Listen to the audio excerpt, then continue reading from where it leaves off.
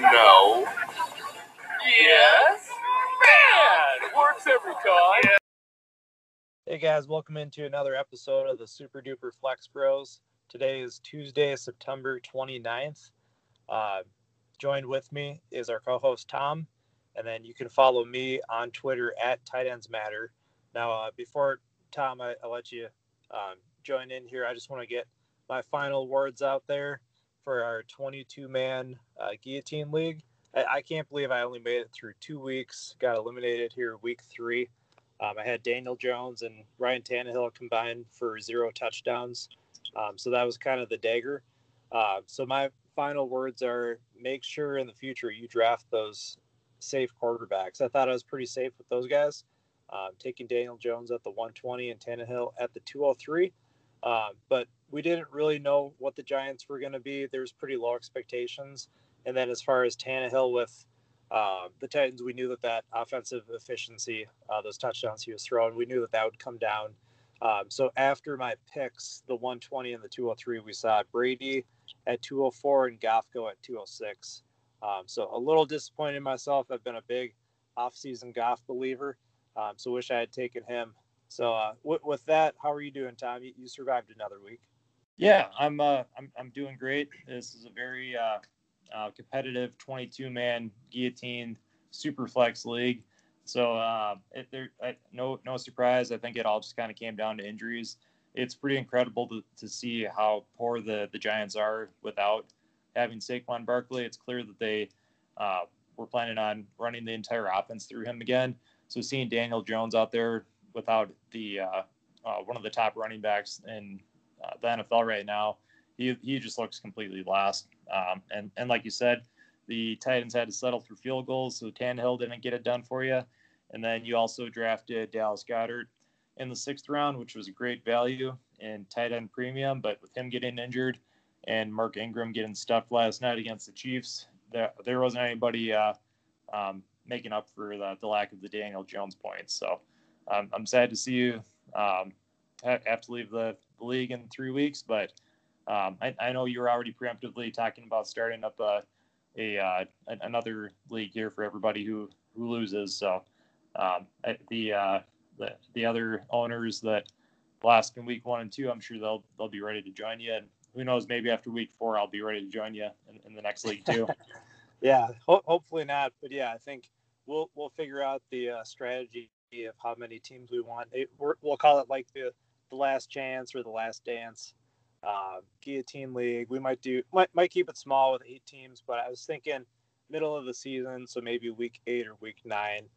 We'll get another 8 to 12 guys put together, and then you can really get that Guillotine League experience even if you were eliminated early, because then that encourages you to look at the bye weeks, and maybe you see an elite quarterback dropping to you, but then you realize it's because they have that week 8 or that week 9 bye. So maybe you don't pull the trigger on them. But yeah, so speaking of players letting us down, you were asking me yesterday what was going on with DeAndre Swift this weekend. And I didn't think there was an injury or anything, but I did do some digging, and I think I found what the issue was. Well, I think I saw that he only had 2 receptions for 9 yards. What's going on with Mr. DeAndre Swift? Yeah, so I think a lot of us forgot about this. So I went back, and it goes back to April, but he was drafted by the Detroit Lions. So on that note, speaking of bad jokes, I ended the last show telling you that joking that if Fitzpatrick was to rush in a touchdown against the Jaguars, they'd probably be in trouble. And sure enough, we saw Fitzpatrick get that 1-yard rushing touchdown, and the Jacksonville Jaguars definitely looked pretty rough. So it's going to be a rough year for them. But all that aside, I'm excited for this show, talking about quarterbacks, running backs, tight ends, wide receivers, and then we'll jump into our baby monitor segment. Is that a baby monitor?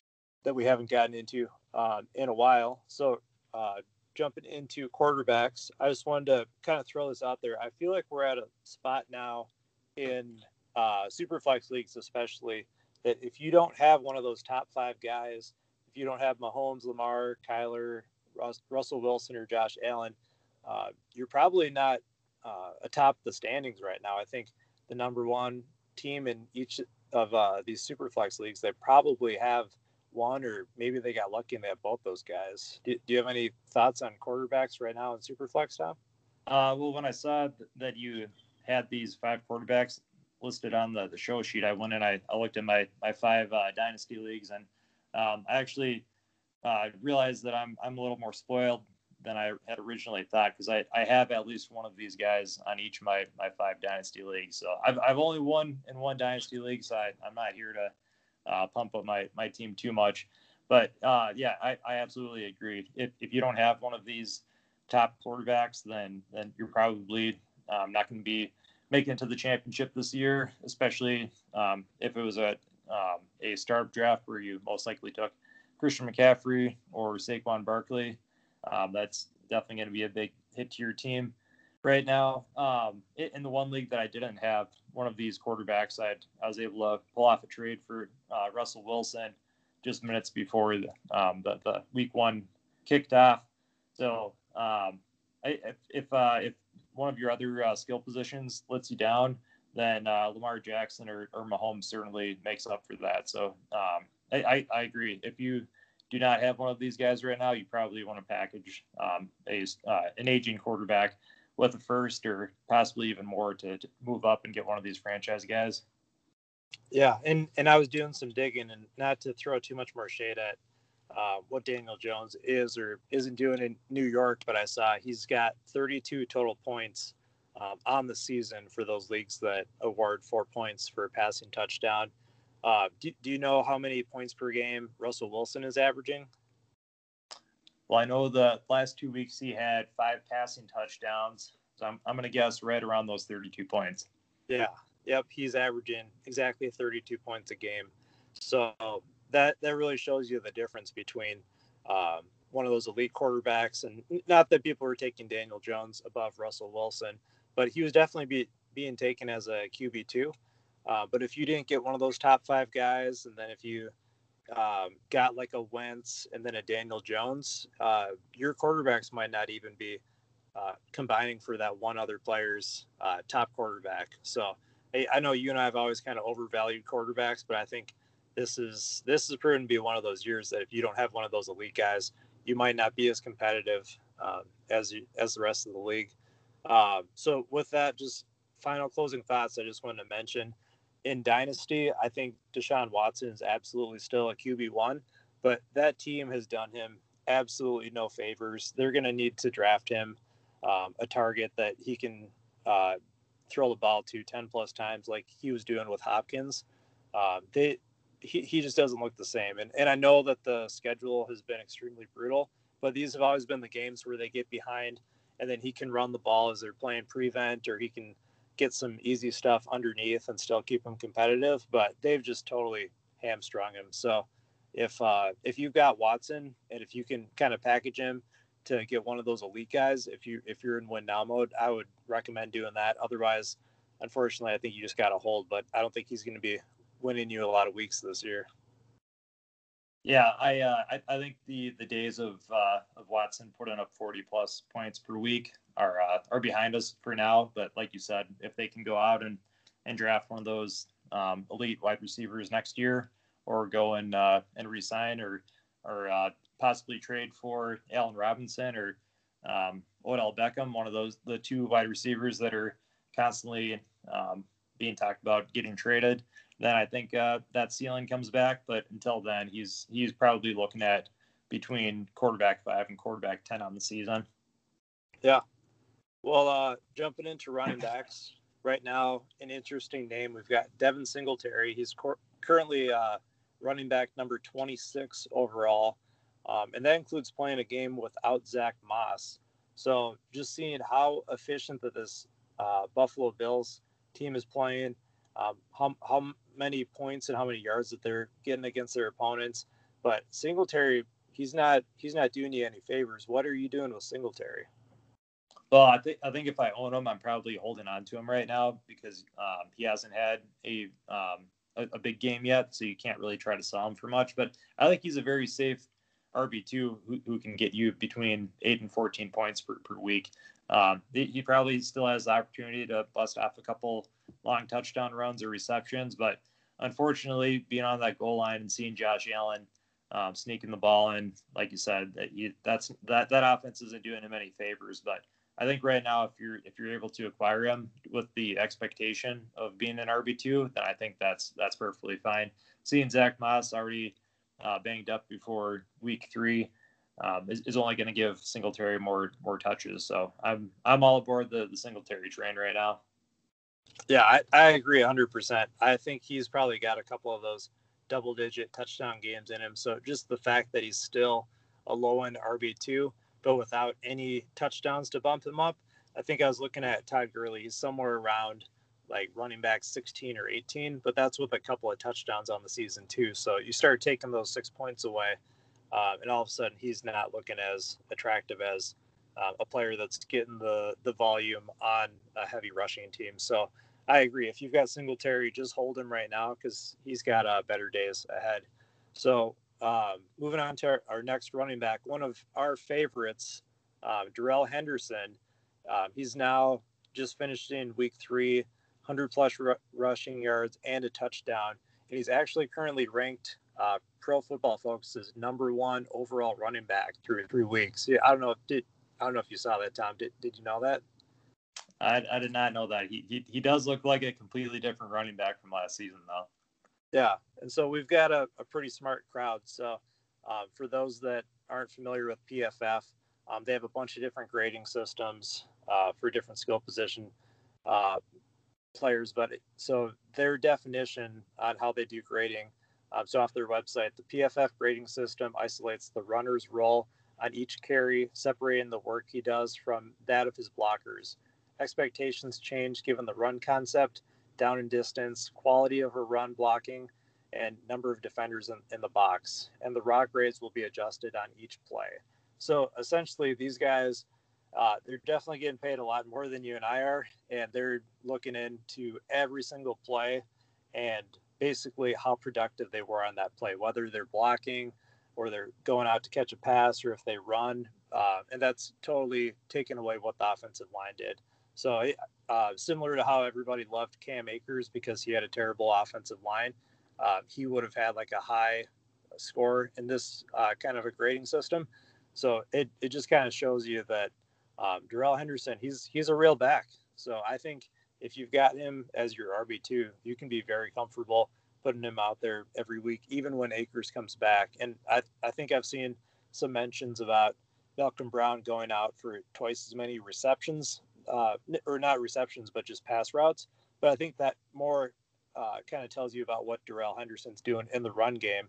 And their game plan this week, I think they still want to keep Malcolm Brown involved with the broken pinky. So they just had him out running routes instead of pass blocking or running it up the middle and having somebody hit their helmet against that hand. So are you a Darrell Henderson believer now, Tom?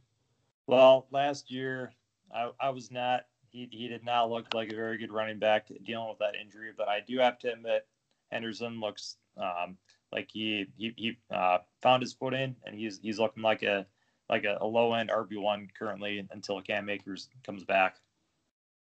All right. Well, that's all I wanted to get you to say on the show today. So I'll let you take it from here.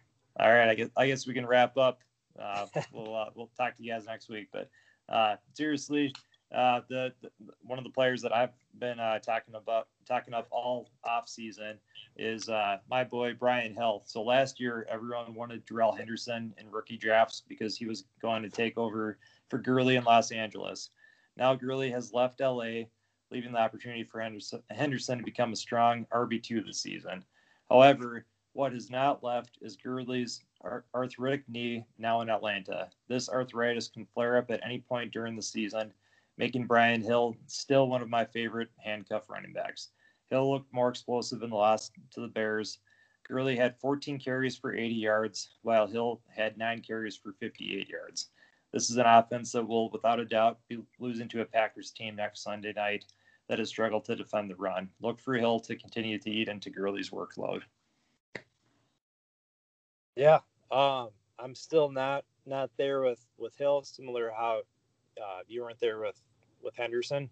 So if Hill comes out and produces, you might be able to change my mind. But for now, I think besides Calvin Ridley, you it might just be a team that you're looking to avoid. Even Matt Ryan didn't put up a huge game this last week. So unfortunately, I think just assuming you can plug in every Atlanta Falcon, those days might be kind of limited now, depending on who's on your team. I think if you've got Gurley, you still have to play him. But Julio, until he comes out and starts playing like Julio again, you might have some other players you want to play above him whenever he comes back from that injury. And then Brian Hill, we've seen him do this before, where he has a promising game and then he comes out the next week and puts up like 5 for 12. Well, this Atlanta Falcons team, it does look a little bit lost, to say the least. After losing a third game in a row, after having a double-digit lead in the fourth quarter. But yeah, like you said, Julio Jones was a last-minute inactive, even though things weren't really trending in the right direction. Russell Gage left with a head injury, so they were kind of able to cover Calvin Ridley and Aiden Hurst. But this team still hasn't given up on the run game, and they were saying right before week one that they were going to limit Gurley's workload, and it looks like right now Brian Hill is consuming at least 1/3 of those carries each game.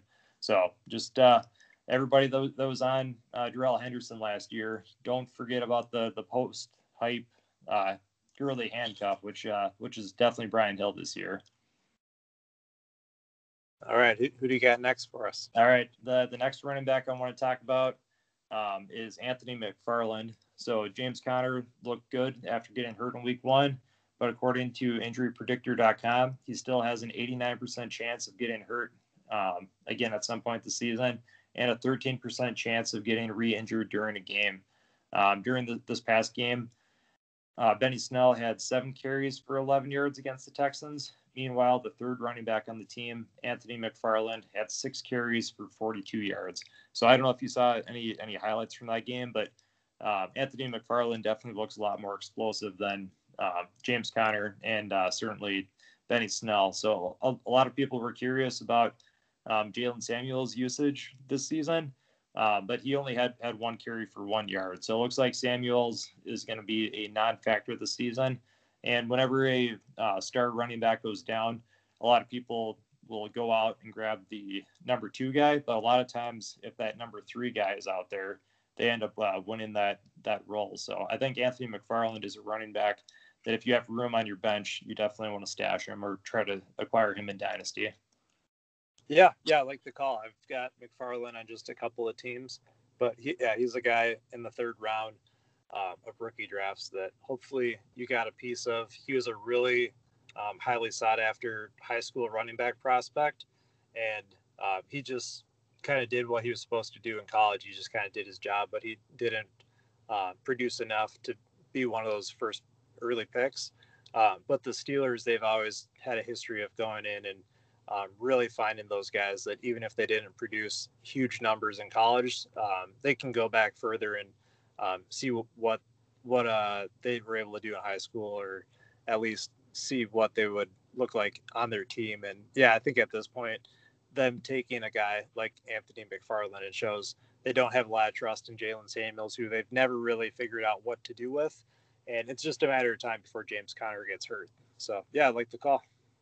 Yeah, if you have room for Anthony McFarland, the Steelers are a team similar to Seattle. It seems like they just kind of constantly churn running backs off their roster, and they just kind of run them into the ground. So I could easily see Benny Snell not performing when given the opportunity in the future, and then Anthony McFarland could get 15 plus touches in a game in the future. So go out and get Anthony McFarland. The last running back note I wanted to talk about, this is not a guy you should try to get, but Jordan Howard on Thursday Night Football had 3 carries for 1 yard and a touchdown against a weak Jags defense. So at one point, his stat line was 2 carries for -1 yard and a touchdown. So if you can't really rely on Jordan Howard to do anything against the Jaguars besides stumble into the end zone off 3 carries, I don't think you can really count on him to do anything. So I'm saying if you have Howard, go out, try to get a 4th for him, try to get $2 a fab, anything you can get for him. Like Jordan Howard is for sure done after the season. Yeah, I play in some dynasty leagues where we don't have those 4th round picks, and I'd probably take a 4th round pick in that league over Jordan Howard. So totally agree with that. Well, let's jump into wide receivers quick. I just wanted to kind of go back to the Diggs conversation real quick.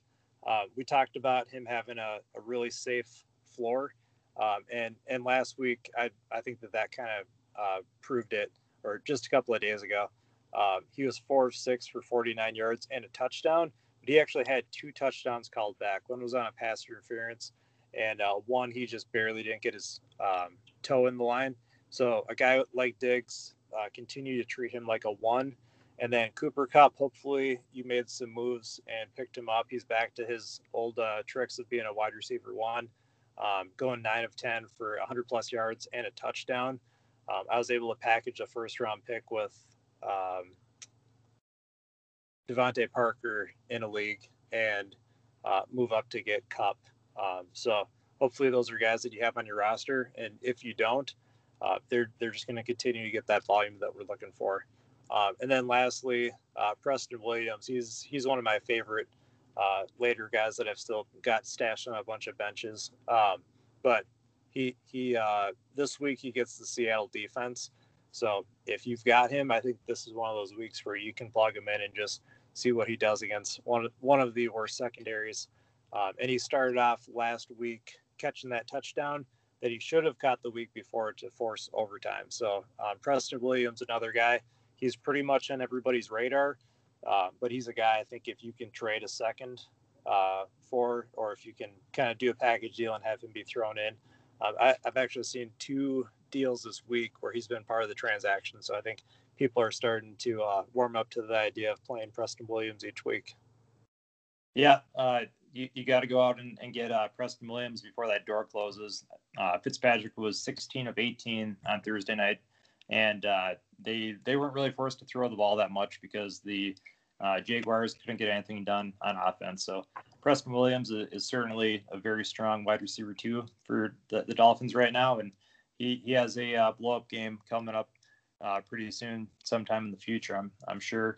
A wide receiver that I've been calling for having a breakout game for the past 3 weeks now. So all it took was 3 weeks of calling his name, but Michael Gallup finally showed up with some impressive numbers, catching 6 of 9 targets for 138 yards and a touchdown.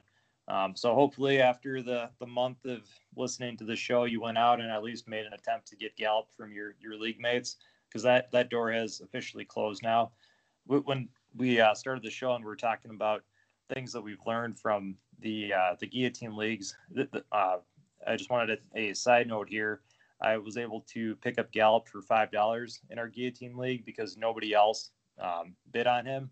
And that was quickly called out by other people in the league that was a steal, which I'm still very thankful that everybody let me pick him up for $5. But if I could give somebody a piece of advice that I just discovered, and you and I are pretty new to these guillotine leagues, so this might be obvious, but when those star players get dropped, just go ahead and bid on everybody. Bid $0, bid $1.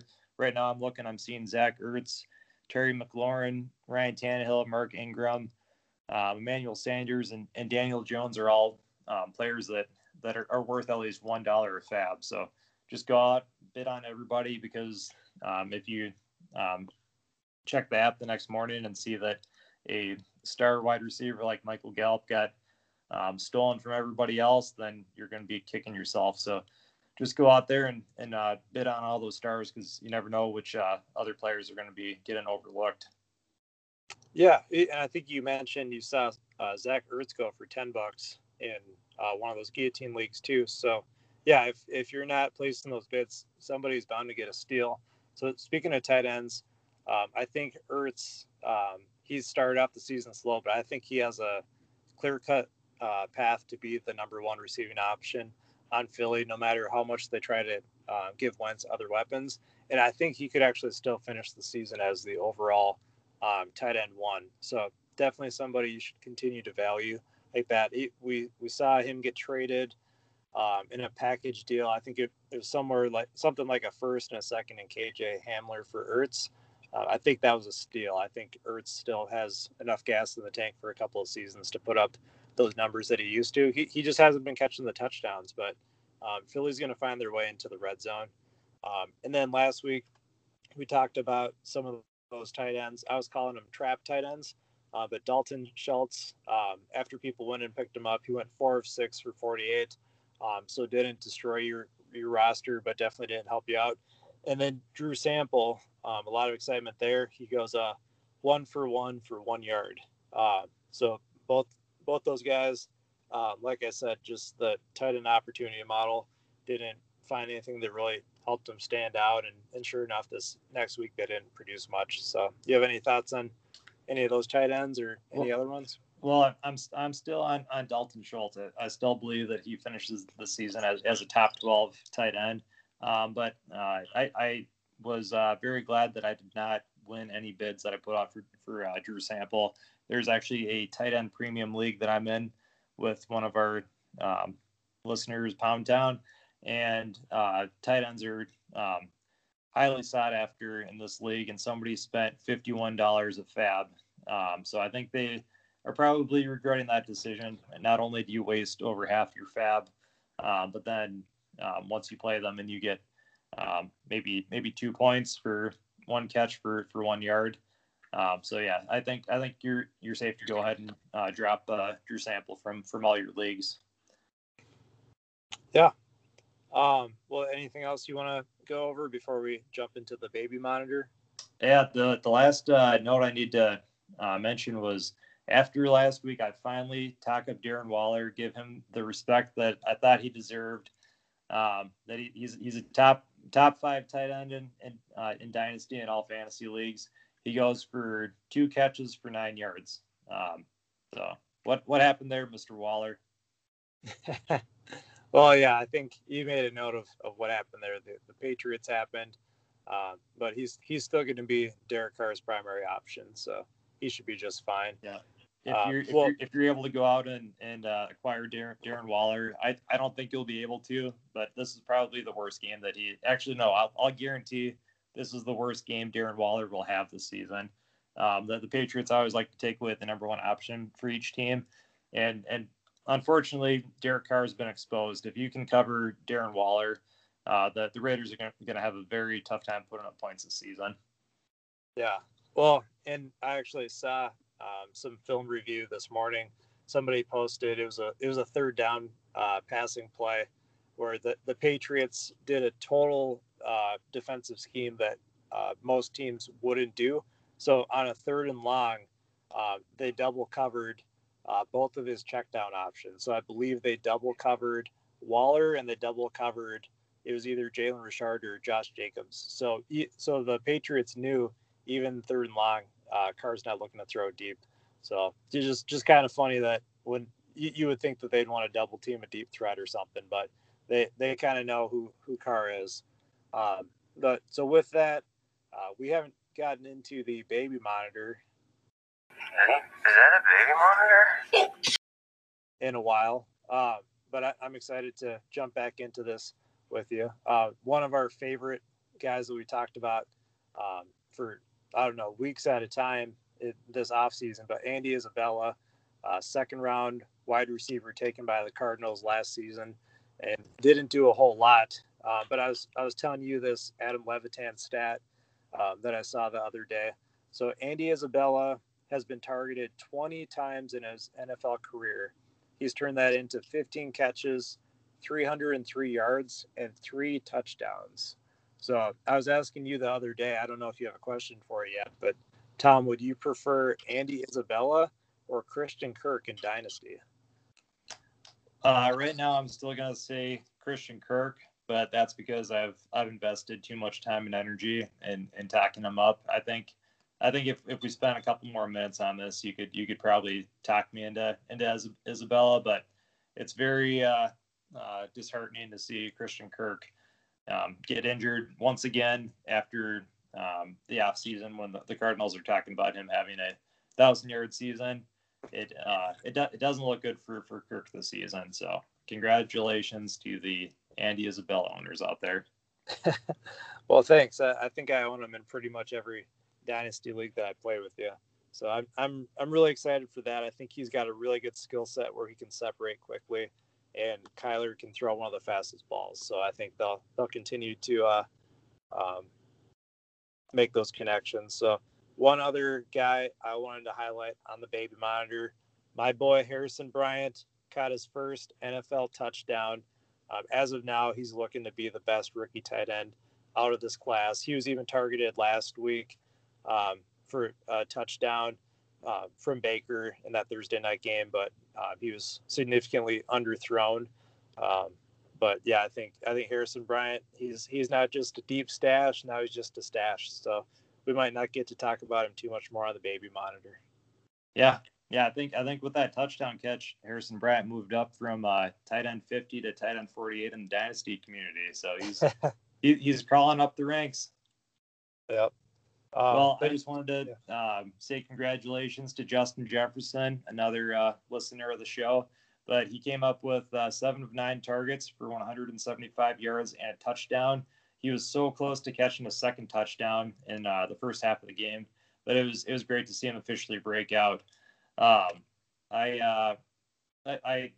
am dealing with a lot of injuries in one of my dynasty leagues, and I actually got to stack him with Kirk Cousins, one of the grossest stacks that I've felt so uncomfortable putting in my lineup before. But when Justin Jefferson was getting peppered with targets, I was dancing around the kitchen when he came up with that touchdown. So, Sam, what do you think Justin Jefferson's ceiling is right now, and what would you offer to the Justin Jefferson owner?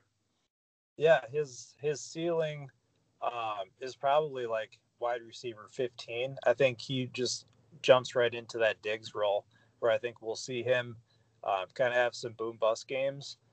What I love about Diggs right now in Buffalo is that he's going to get those targets, and I just don't know if Justin Jefferson is going to get those 9 targets again. I think Kirk Cousins likes to spread the ball, so Jefferson might only get 3 or 4 targets some games, kind of like what Diggs was getting. And then as far as trades, yeah, I don't know. I mean, if you're talking strictly picks, I think he's definitely in the double first round at least. But at this point, I don't think anybody's going to be trading away Jefferson for picks. So did you have anything in mind? Any veteran package deals as far as what he might be worth? The only league that I was able to get him where he fell to the 203 to me.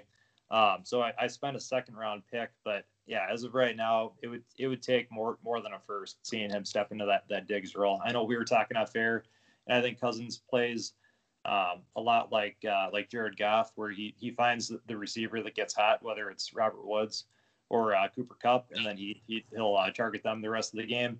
Thielen kind of disappeared this game because Justin Jefferson was getting it done.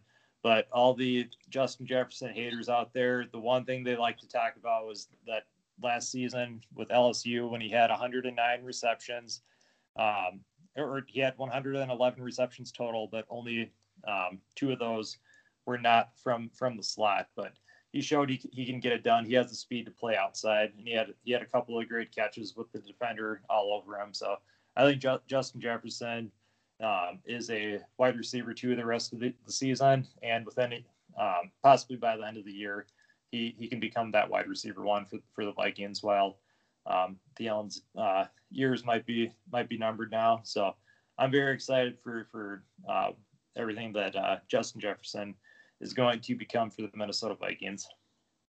Yeah, I think I totally agree. I did not see him emerging like this at all. I was telling everybody to stay away from Jefferson, especially the season long, simply because of how the Vikings usually like to slowly bring their rookie wide receivers on. But at this point, Olabisi Johnson, that's not going to happen. And I made a move yesterday I traded away Adam Thielen and a first for Austin Eckler. So I think Thielen's still going to be that consistent veteran, but I think he might be more of like the possession guy, and he's always primarily operated out of the slot anyways. But I think we're going to see even more of that, and he's going to get a lot of the shorter stuff, and we might see Justin Jefferson getting more of the more valuable targets. Yeah. After watching that horrible Colts game, I think you're right. I think they wanted to bring Justin Jefferson along slowly, but I think they just wanted to push all their chips in and see what they had in the first round talent, and he did not disappoint. So, yeah. Any other closing thoughts on Justin Jefferson?